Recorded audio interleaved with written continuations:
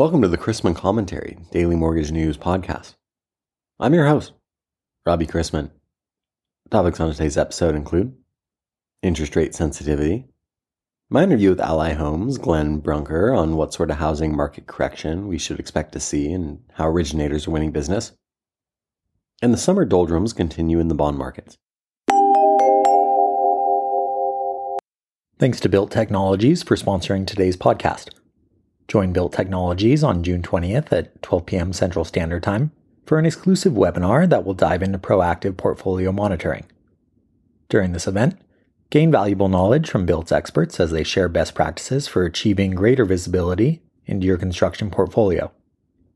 Unlock the secrets of successful portfolio management and learn how to leverage the power of data-driven decision-making. There's a lot going on.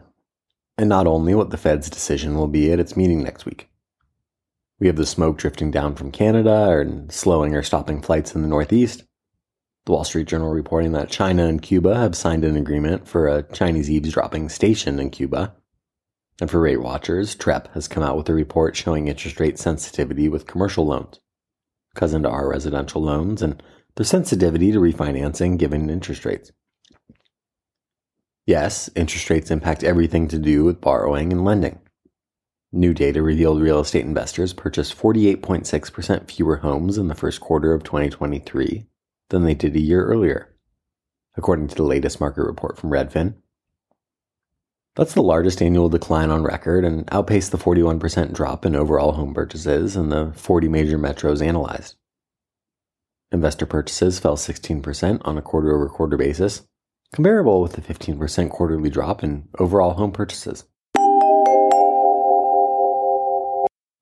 For today's interview, I wanted to welcome to the show Ally Homes' Glenn Brunker to talk about what sort of housing market correction we should expect to see and how originators are winning business. Mr. Brunker is the president of Ally Home and is responsible for leading the growth of Ally's mortgage business.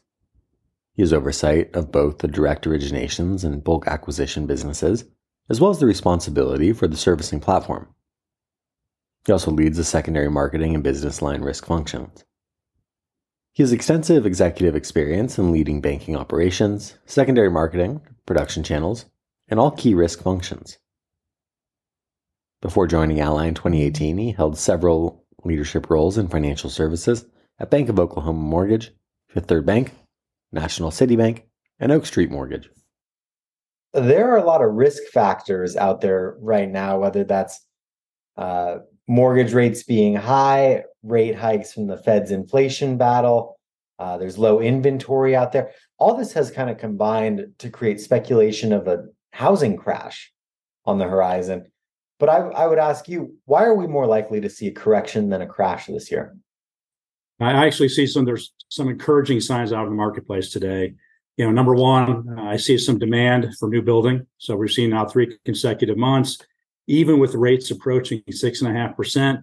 We're seeing a strong, resilient consumer. We're not seeing the level of home price corrections that we anticipated as a result of inventories with both the purchaser and the seller staying in balance.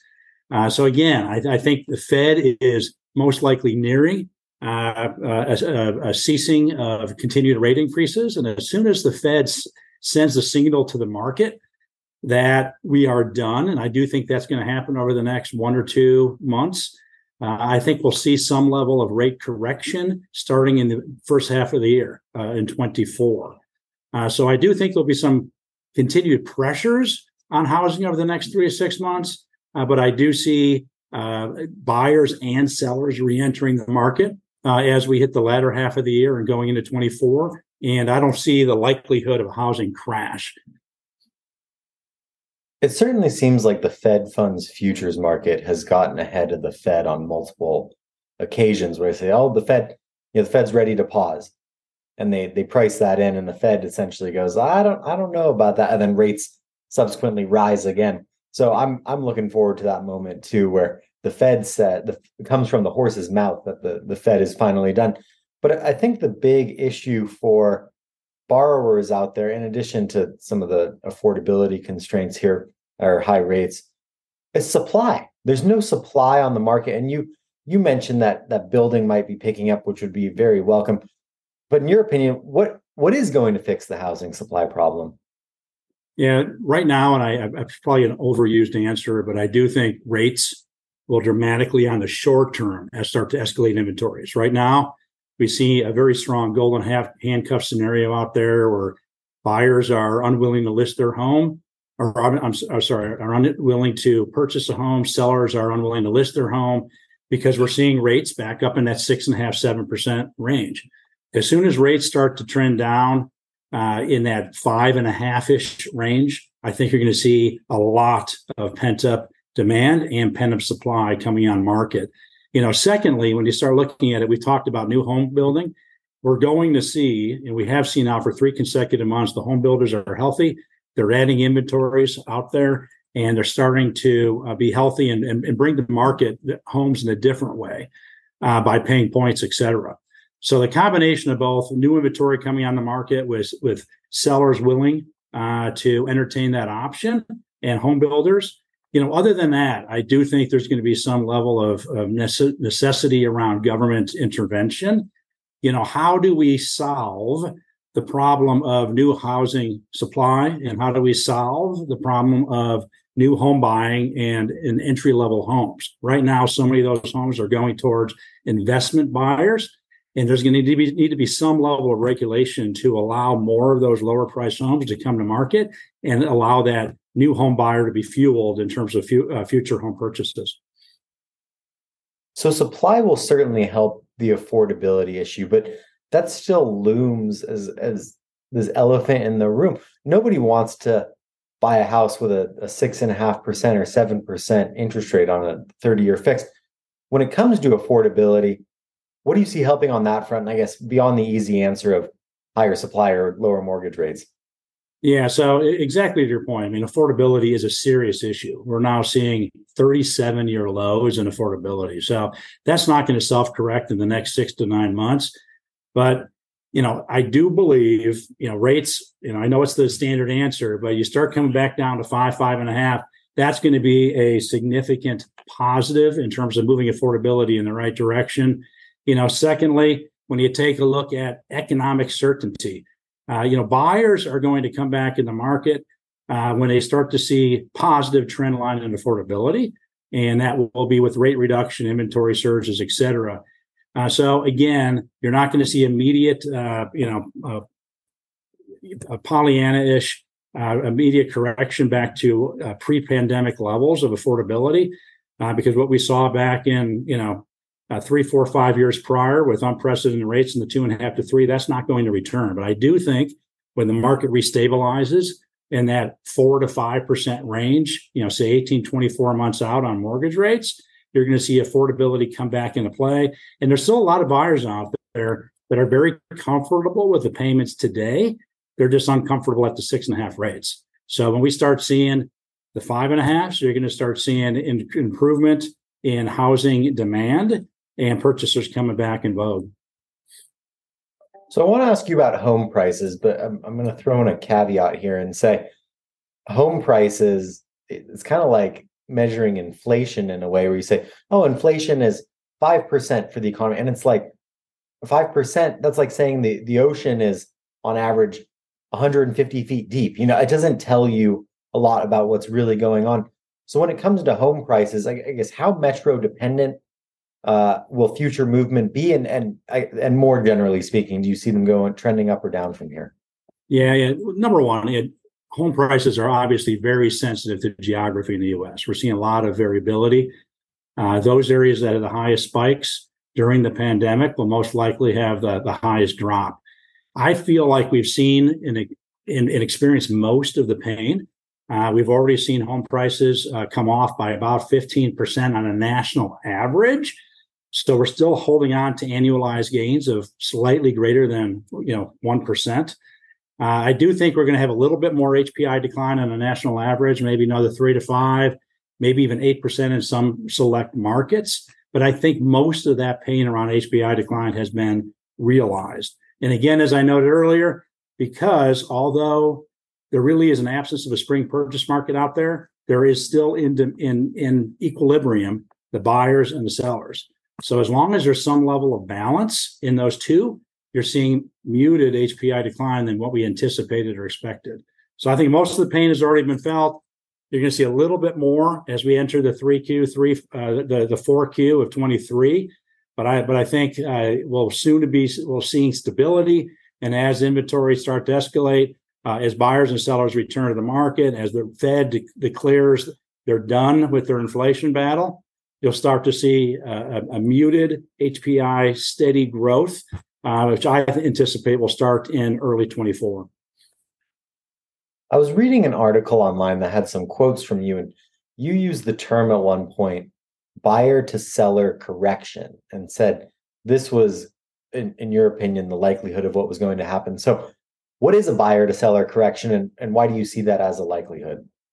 Yeah, so I really believe that we saw during the pandemic years, obviously, tremendous demand built by low rates. And as a result, we had purchasers that were in a very difficult position. And as a result, the sellers were in dominant control of that relationship. There were, really no opportunity to get home inspections, really very little opportunity to negotiate price. And as the market starts to restabilize, which I believe we're well into that transition today, you're going to see a nice balance of buyer and seller negotiating abilities as we go forward. And the buyer is going to have much more ability to negotiate price, ability to negotiate concessions, ability to negotiate home inspections. And as a result, that's going to be favorable for the new buyers as they come into market over the next 6 to 12 months. I want to close by asking you about what you're working on over at Ally Home. Obviously, the big stories in the mortgage industry is that volume's down. It's tough out there, tough times, companies are scaling. When it comes to you going out and winning business, where's your focus?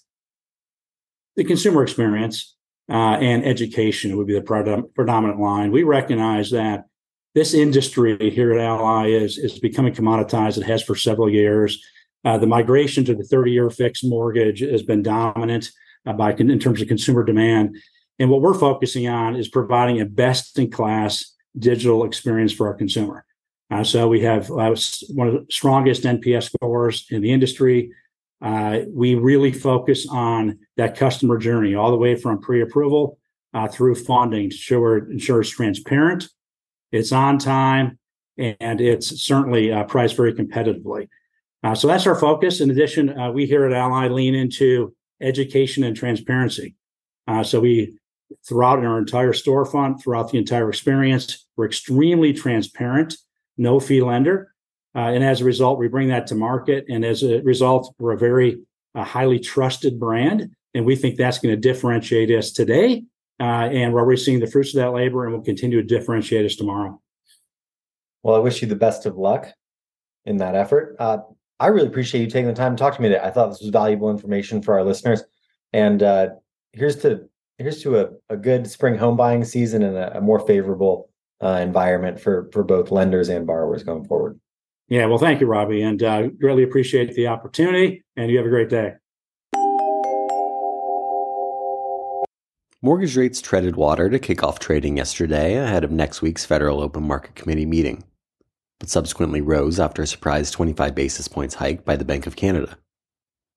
The Canadian Central Bank's raise after 2 consecutive pauses spooked U.S. money markets for a potentially similar path by the Fed at its meeting next week.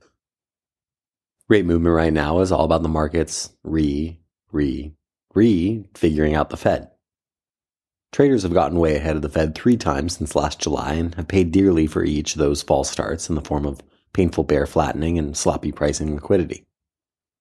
Current futures pricing implies a nearly 4 out of 5 chance that the Fed will hold rates firm at the current 5 to 5.25% level next week.